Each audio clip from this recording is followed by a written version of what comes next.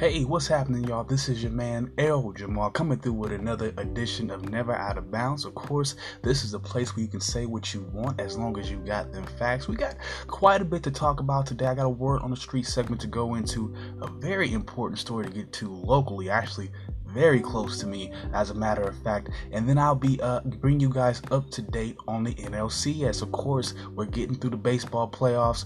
We have some more ALCS action tomorrow. We'll be having Game 4 between the Yankees and the Astros. That was postponed today because of rain, but they will be picking things back up tomorrow, and they'll be having another game Friday night. So I'll be keeping you guys updated on that. But like I said, the NLCS has come to a close, and it looks like your champion from the National League is going to be the Washington Nationals. So congratulations to them. We're going to be breaking that game down near the end of the night. And again, we have some college football to talk about. I forgot to go over the conference standings out there in the Sun Belt. Of course, I wanted to go through all the major conferences the other night. I happened to forget about the Sun Belt. It's one of those smaller conferences. It doesn't get a whole lot of love. My bad for forgetting about those guys. So I will be talking about those teams as well. And then I'll be breaking down some NFL news. Of course, we have some trades to talk about, more notably that man, Jalen Ramsey. So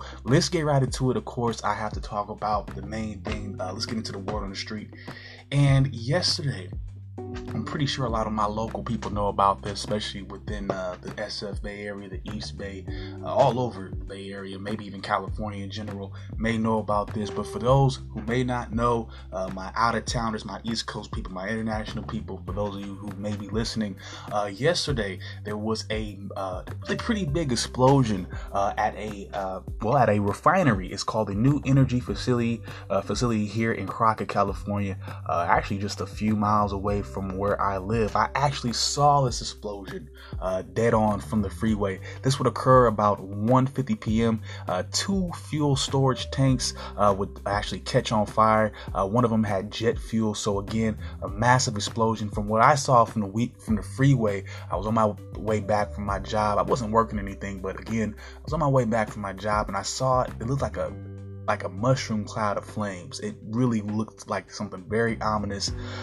It didn't register with me exactly what was going on, but I knew it was out there. I knew what was going on, but it was just I didn't really understand, fully grasp that magnitude at the moment. But again, I knew it was at the refinery. In my head, I'm thinking, man, they trying to kill us. Again, fossil fuels, that's what happens when you're burning them. I know a few months ago I talked about them either expanding or opening up a new facility.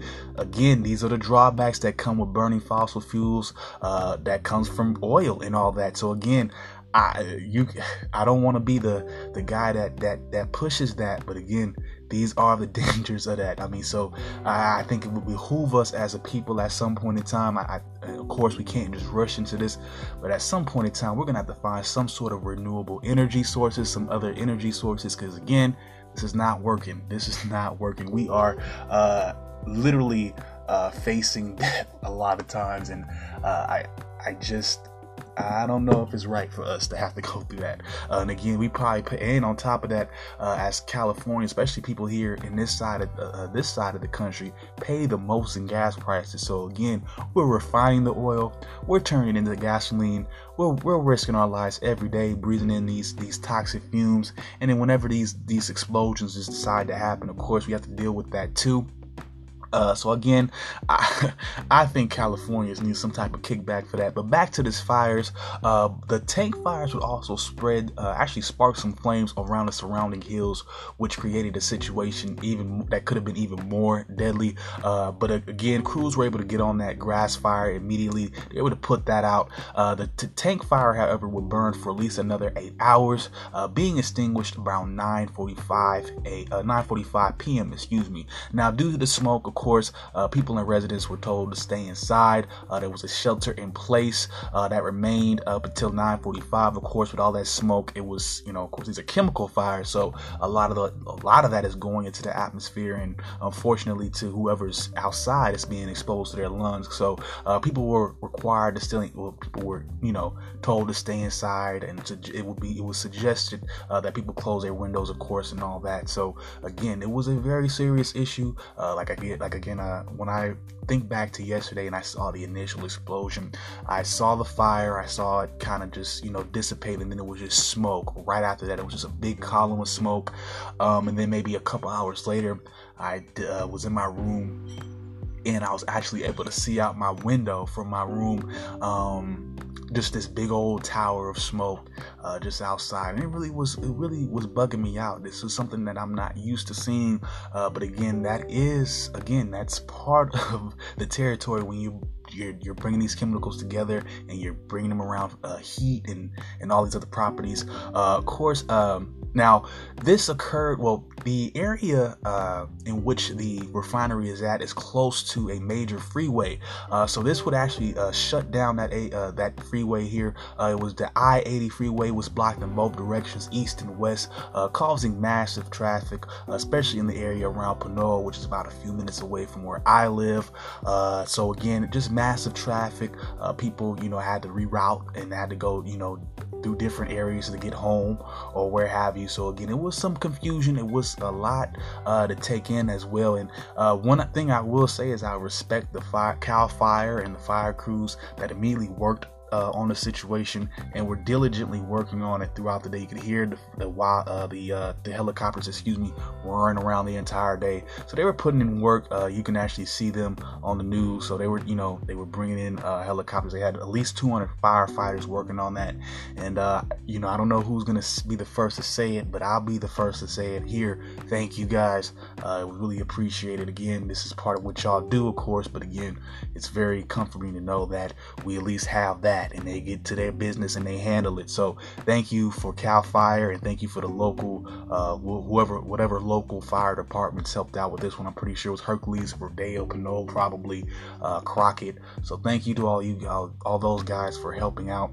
And NewStar did say it would conduct an investigation on whether or not a magnitude 4.5 earthquake that hit a couple nights ago may be responsible for this. And I wouldn't be surprised it was a significant jolt. Again, I don't know how it would offset what's going on there per se, but I wouldn't be surprised. It was a significant earthquake. 4.5 is pretty solid. I felt it, definitely. My whole house felt it. So there's been some crazy stuff going on in the area. So pray for us, y'all. I hope we don't fall off the map anytime soon. I'm pretty sure we should be all right, but give us a little prayer out here. We have a little bit going on today and over the past couple of days. But I'm gonna take a quick break, and when I come back again, like I said, I'll be going breaking down some NFL action, and I'll be going over some brief conference standings for some college football. I'll be right back, y'all.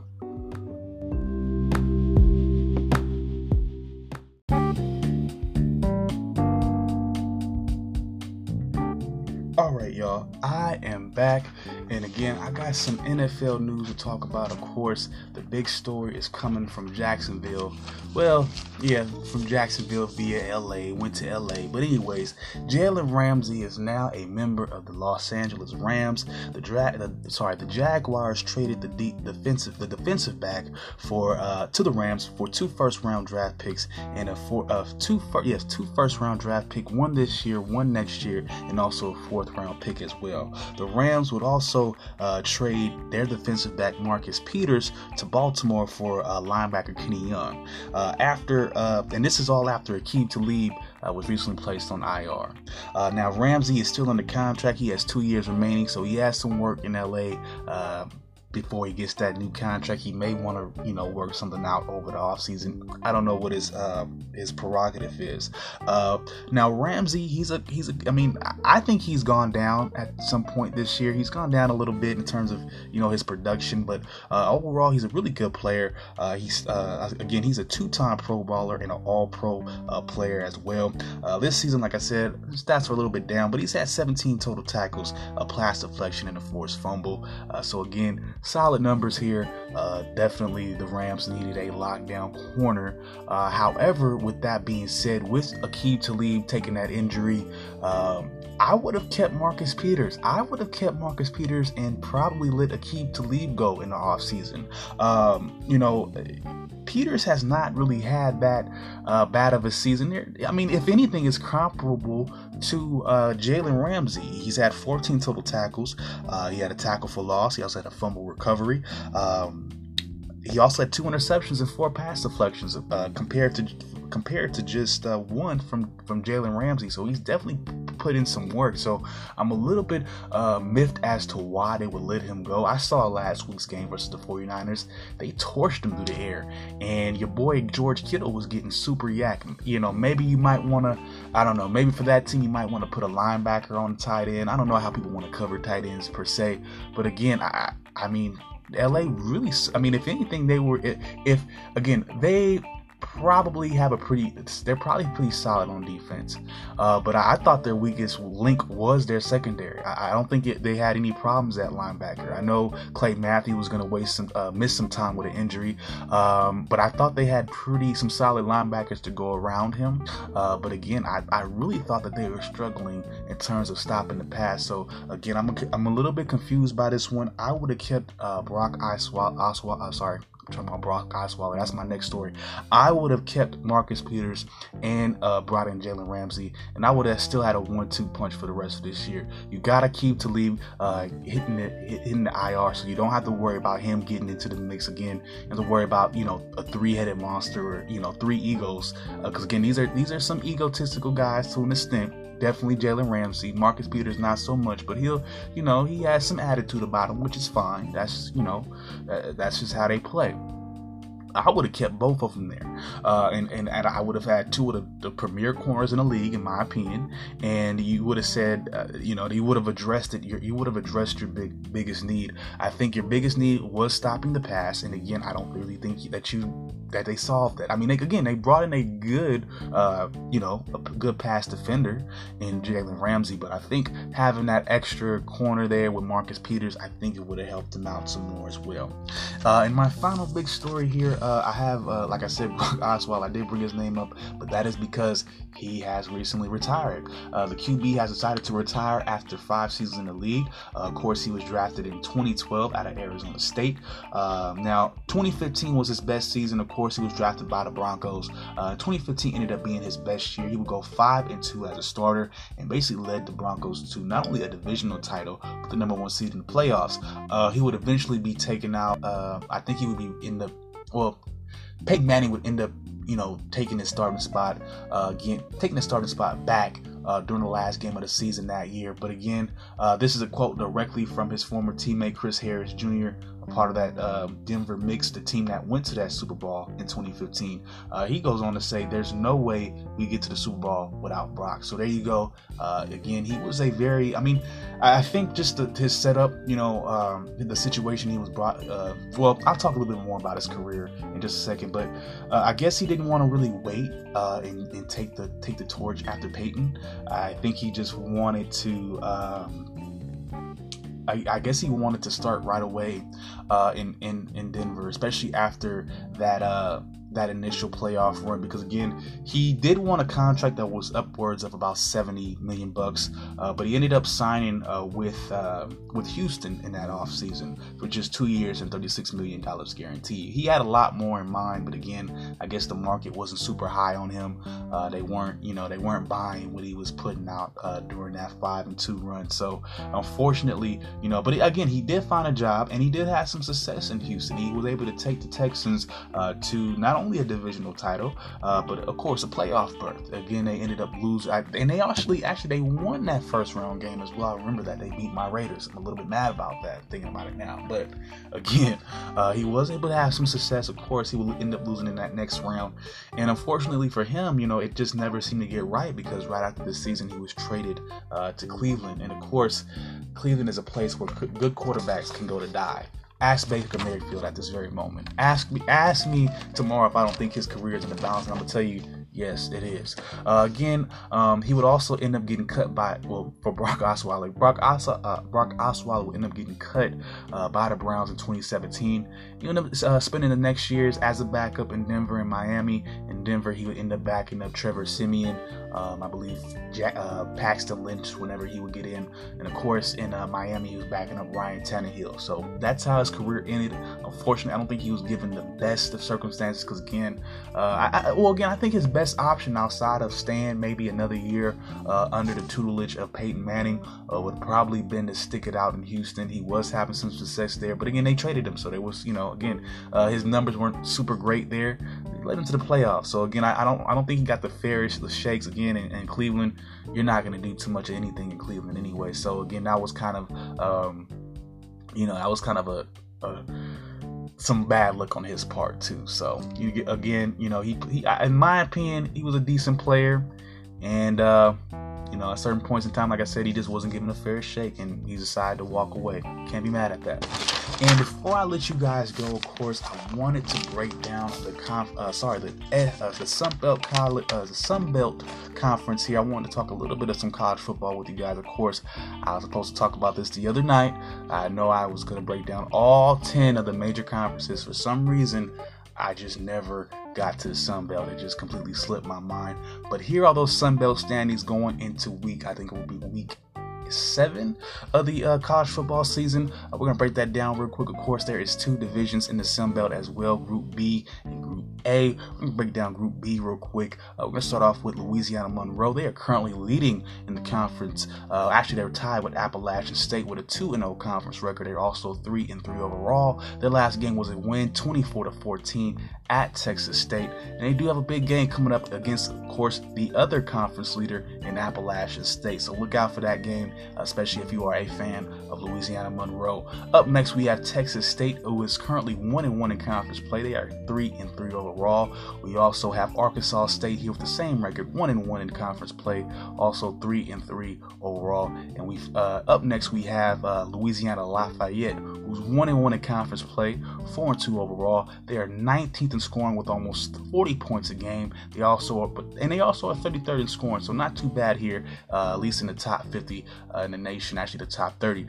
They give up about 21 points a game, and they only give up about 180 passing yards a game too, so very solid in the secondary. And they give up 0 touchdowns, 0.7 touchdowns a game, so not even a touchdown a game in some cases. So again, they have some good positives here for Louisiana Lafayette. I'm not surprised that they're sitting here at 4-2 overall. Up next, we have to round out Group B, we have South Alabama, who is 0-2 in conference play, and they are 1-5 overall. Let's move to Group A, where we have Appalachian State, who is 2-0 overall. They're also 5-0 overall. Of course, they're in the top 25, somewhere within the 20s. I'm not exactly too sure off the top of my head, but they are in the top 25. Up next, we have Georgia State, who is 2-1 in conference play. They are 4-2 overall. The last game for Georgia State was a win, 31-21 versus Coastal Carolina, and they also have a win week 1 at Tennessee, 38-30. So they're not that bad of a team, but they do give up a lot of points. They are 122. They're ranked. They're the 122nd best team, or you could say one of the worst teams in terms of scoring defense. They give up 37.5 points a game. So not a good look there. I personally don't think that is sustainable, and I will be surprised if they finish near the top of the standings, of the conference standings, just to be honest with you. Not when you're giving up 37.5 points a game. Let's move on. We have Georgia Southern here at 1-1 in conference play. They are also 2-3 overall. We also have Troy here, who is 0-1 in conference play and 2-3 overall. And finally, at the bottom, to round things out, we have Coastal Carolina here. They are 0-2 in conference play, and they are also 3-3 overall. As far as what I see right now in this conference, of course, Louisiana Monroe is looking to be, at least in terms of the conference, one of the top teams. Of course, we have Appalachian State, truly the cream of the crop. They do have a 5-0 record overall. Georgia State is still in the mix as well. They are 4-2 overall. I just don't like that defense. They give up way too many points a game. I think Appalachian State and possibly even Louisiana Monroe can take them as well.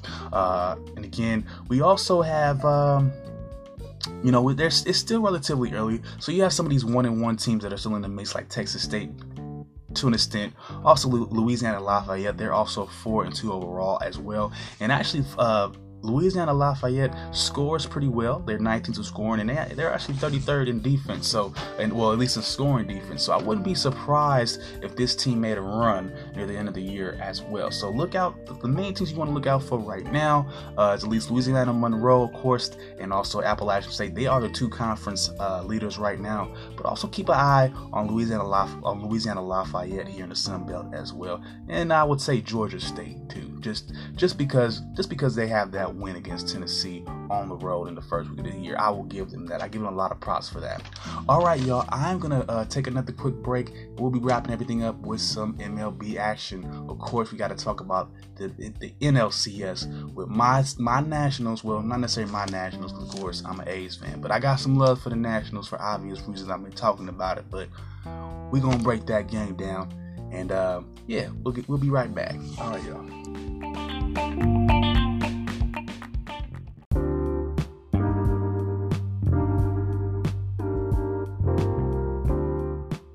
Alright, y'all, I'm gonna wrap this up for tonight. Of course, I gotta break down this NLCS, this game 4 here. The Nationals, they just making it look easy. They're making it look easy, and they're looking like juggernauts right now. Of course, the World Series is gonna be a different monster whether or not they play the Astros or the Yankees, but you just gotta respect them for the run that they've been having right now. This is unprecedented. Again, I know a lot of people were not expecting them to beat the Dodgers, but then part of you kind of I would imagine that some people, just because the Dodgers have lost a lot recently in the playoffs, that some people aren't surprised about it. But for me, I'm a little bit surprised by this one. Okay, I did not expect this team to be here. But obviously, they do have the pitching staff. They do have the roster to do so. They've had the hitters the entire time. They've been under our nose. We talked about some of them. Anthony Rendon, Juan Soto for one. A lot of people forgot to mention the Howie Kendrick. He showed up in this series. He showed up in the Dodgers series and got them the win there. A lot of people forget about Ryan Zimmerman. There's a lot of guys they don't talk about on this Nationals team, but they get it done. They definitely find a way to get it done.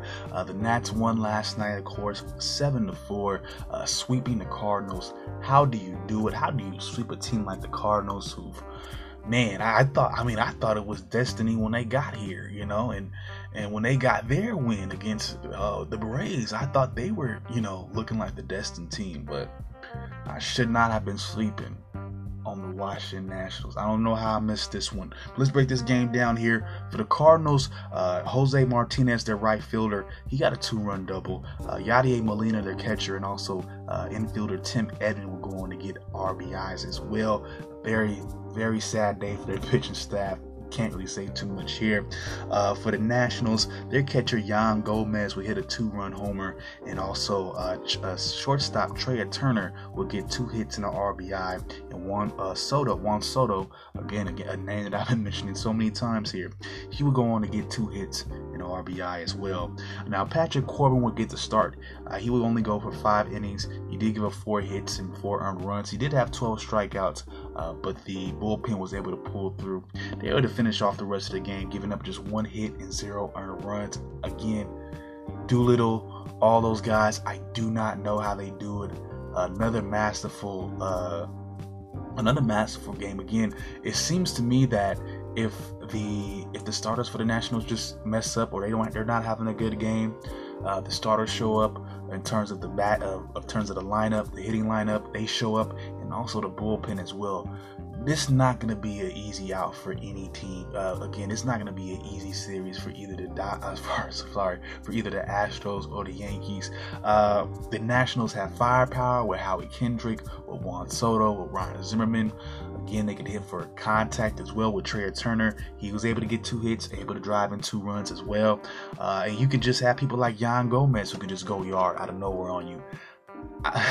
Again, they have a little bit of everything that the Yankees and the Astros have. So again, this is going to be a great matchup. Again, I don't care who they face off, whether it be the Yankees or the Astros. I'm pretty sure it's going to go 6 or 7, and they're going to be some intense matchups, especially with those bullpens, especially with those pitching rotations. I can see both of those managers going crazy now. But from what I saw, I just saw a complete team here. Again, from top to bottom, every game from game 1 to the last game, from game 4, the Nationals open the game very well with solid pitching. They get a ton of strikeouts. They're able to strike you out. They're able to not give up any runs as well. This game they gave up some runs, but again, the bullpen was able to step up and take away. Again, they only gave up 1 hit for the entirety of 3 innings and no earned run. So again, that's a way to keep a game in the bag. That's a way to get a win. And in my opinion, the Nationals are playing some of the best baseball I've seen in a very, very, very long time. And baseball isn't necessarily my favorite sport, but again, even I know the Nationals are really that damn good. All right, y'all, I'm going to call it a wrap for tonight. Not a whole lot to get into, of course, but I will be back tomorrow. I have some breakdowns. We have to get week 6 started for the NFL, so we'll be breaking some things down there with 3 takeaways from the week. From the previous week, of course, we have to go for 3 questions for this week as well. And then, of course, we have the top 8 power rankings to get through as well. So I'll be getting through that tomorrow, right before the game, sometime before the afternoon, maybe sometime in the afternoon or in the morning. So we'll break that down for you. I'll break that down for you guys. Of course, I'm working on that review, and I'm working on my top 10 list of the worst Republican and the worst Republican and conservative cities in America. So there's a few things I'm working on this week. I'm not gonna let y'all go. I'm here. If you're looking to get in touch with me, you can hit me up on my email at ljbutler75@gmail.com. That is ELJButler75@gmail.com. Once again, it is LJButler75@gmail.com. That is ELJAMAH. I'm sorry. ELJButler75@gmail.com. If you are looking to look me up on Facebook or Instagram, you can find me at L Jamal Johnny. That is ELJAMAHADJANI. Once again, that is ELJAMAHADJANI. I also got a Facebook page for the show as well at Never Out of Bounds. Take a look at that. I got some links there. I got some content there as well that I've shared. So if you if you're looking to make a donation, I do have some links there to the PayPal and to the Cash App if you are. But there's always a free form for you guys to hit me up and to let me know what's going on in the world, in your world at least. So for now, I'm gonna call it a wrap. Again, if anybody hasn't told you yet, I love you. Peace out, one love, and I'll holla at y'all later.